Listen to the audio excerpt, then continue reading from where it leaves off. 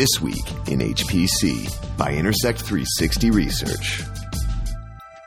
Fujitsu lines up first ARM deployment. Atos AMD upgrades at ECMWF. It's This Week in HPC. Hi, everyone. Thanks for listening to another episode of This Week in HPC with Intersect 360 Research, distributed in partnership with HPC Wire. I'm Addison Snell with Intersect 360 Research, joined again by Tiffany Trader, editor from HPC Wire. Tiffany, it's our first This Week in HPC of 2020. We took a little bit of time off for the holidays, then another week off as we dealt with some upgrade and technical issues for the podcast. But now here we are, and we're ready to catch up on some new news for 2020. And let's start with some news that actually is from This Week in HPC with a new system that's been announced from Fujitsu, which will be their first deployment of the A64FX ARM processors.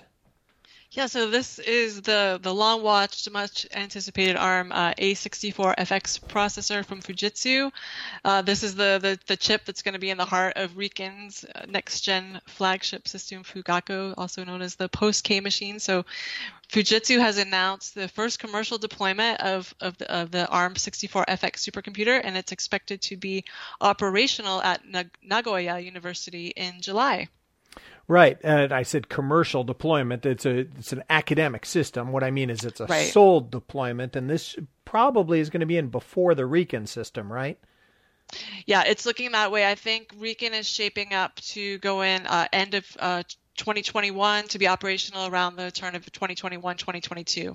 And this is coming in this summer, and this is a mix of the Fujitsu FX1000 nodes and FX700 nodes, but spanning both of them with the ARM A64FX. Now, that's the processor we were talking about late in the year last year, which also they've got a partnership with Cray for deployments there also, but it seems to me a little more appropriate that the first ones will get into the field from Fujitsu. Yeah, that's right. So we saw partner announcements from both of them. They're both going to be suppliers of the A64FX. But actually, this new system that's going in, it's part of a multi-system deployment, and the Fujitsu A64FX piece is part of the Prime HPC FX1000 systems that Fujitsu offered. They're going to put 2,304 nodes of that in, and that's going to offer a peak performance of 7.782 petaflops. So far, we've seen them getting around 85% LINPACK efficiency, so someone out there can do the math on that. And then it's also going to have 72 terabytes of main memory. But like I said, it's part of a multi-system deployment, so that's being put in along with another system, which will be an Intel-based CX2570M5 system, and that one will have the second-gen Intel Xeon scalable processors, the Cascade Lake, with NVIDIA V100 GPUs, and that's going to provide another 7.5 peak theoretical petaflops, 82 terabytes of memory. And then there's also a third system, which is the HPE Superdome Flex, and then a fourth system, which is this little cloud, this smaller cloud system. It's going to be a private cloud, HPE ProLiant DL560. So altogether in aggregate, the total theoretical performance of these four systems reaches to almost 16 petaflops. Now, of course, with this deployment, they talk about both HPC and AI, but that's not unusual these days. I think we've seen the majority of HPC centers saying they're also running machine learning types of workloads within their HPC environment. So we can start to get this year to where we consider machine learning to be a subset of high-performance technical workloads that are part of most HPC centers. I like that you mentioned that Superdome Flex system from HPE. That one's still noteworthy to me that we're going to see those in the mix. Remember, that's the new incarnation of the old SGI NUMA architecture going way back. So we still see some of those NUMA Flex systems migrated over that architecture, that shared memory architecture, now into Superdome Flex. So I think that's a noteworthy part of the installation. But really, I think the real emphasis here appropriately is on the A64FX ARM processors. And people are going to be very interested this year to see how these processors perform at scale and how likely we're going to be to see ARM processors as an ongoing part of the mix in HPC environments. Yeah, absolutely. And this is, a big first initial proof point of that traction. And we'll also be looking at the combination of ARM plus NVIDIA in the coming months as well. And like you said, on this system, increasingly we're seeing this mixing of the traditional HPC modeling and simulation with these newer emerging AI capabilities. And this system will draw from both of those capabilities to target workloads around medical diagnostic, drug treatment, autonomous driving, and then weather. I know Japan, of course, is very focused on, does a lot of research into these weather events like typhoons and earthquakes and tsunamis. So those are the, some of the target workloads.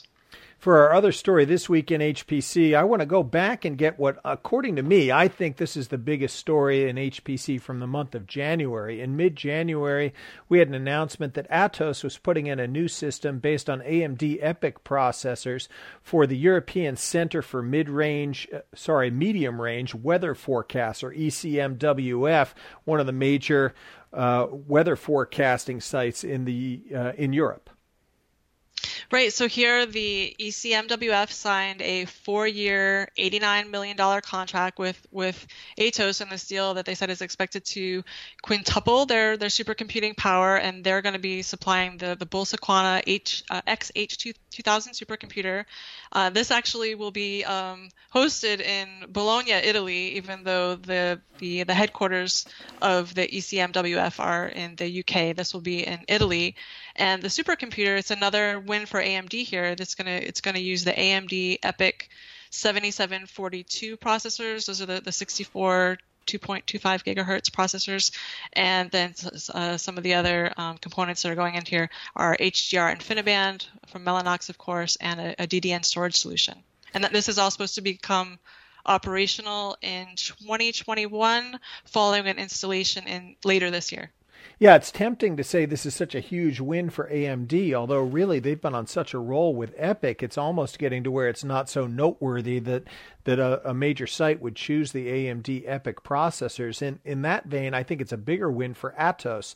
This was previously a Cray site, and I'm sure they still have Cray resources there, but as they go and quintuple their computing capacity, I think that is a big win for Atos in this space, or with the Bolzano supercomputer. You also mentioned, I think there's some interesting political dynamics at play here. This is a system that's now going to be housed in Italy. That has nothing to do with Brexit, which also came to pass since our most recent episode of This Week in HPC. We'd been talking on previous episodes about the possible effects of Brexit on the HPC community. That is not the reason why this is in Italy. ECMWF had already made the decision to move its data centers to Italy based on space, and they were running out of room in Reading. So this was all part of their major data center play. But in terms of looking forward with ECMWF, this is a sort of pan-European site with 22 member states and 12 cooperating states. Now, I think that funding probably remains undisturbed in the scientific community, but as we get to some of the particulars about Brexit, it's multinational European sites like this that I wonder if there are going to be any hiccups in terms of how they operate or in terms of how they're funded. Mm-hmm. Yeah, no, those are good questions, and I agree with you that this is definitely a big win from Atos. It's formerly a Cray facility, and Atos won a similar contract with Meteo France just a couple months ago. That's France's National Meteorological Service to supply 2 Bolzano XH2000 supercomputers there. So they're definitely one of the big names in this weather forecasting space. Cray is a standard there, along with Atos. We see NEC, has some of these wins. So yeah, good one for Atos. One other interesting dynamic here, you mentioned DDN in terms of the storage, but one other vendor we might mention is Mellanox is providing the system interconnect here. It's a large-scale InfiniBand deployment.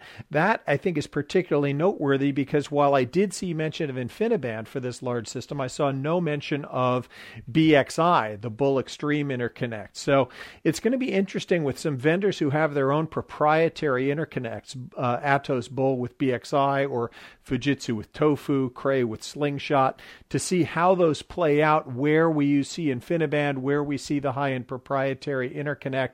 That's going to be one of the stories that I'm going to be interested in watching as we move forward this year. And I think that's just sort of the tip of the iceberg. We're in the middle of a lot of interesting industry dynamics. We've been talking about ARM processors and AMD processors here on the podcast. Tiffany, what are some of the other things you're looking forward to this year? One of the things we're really looking at is this increased competition.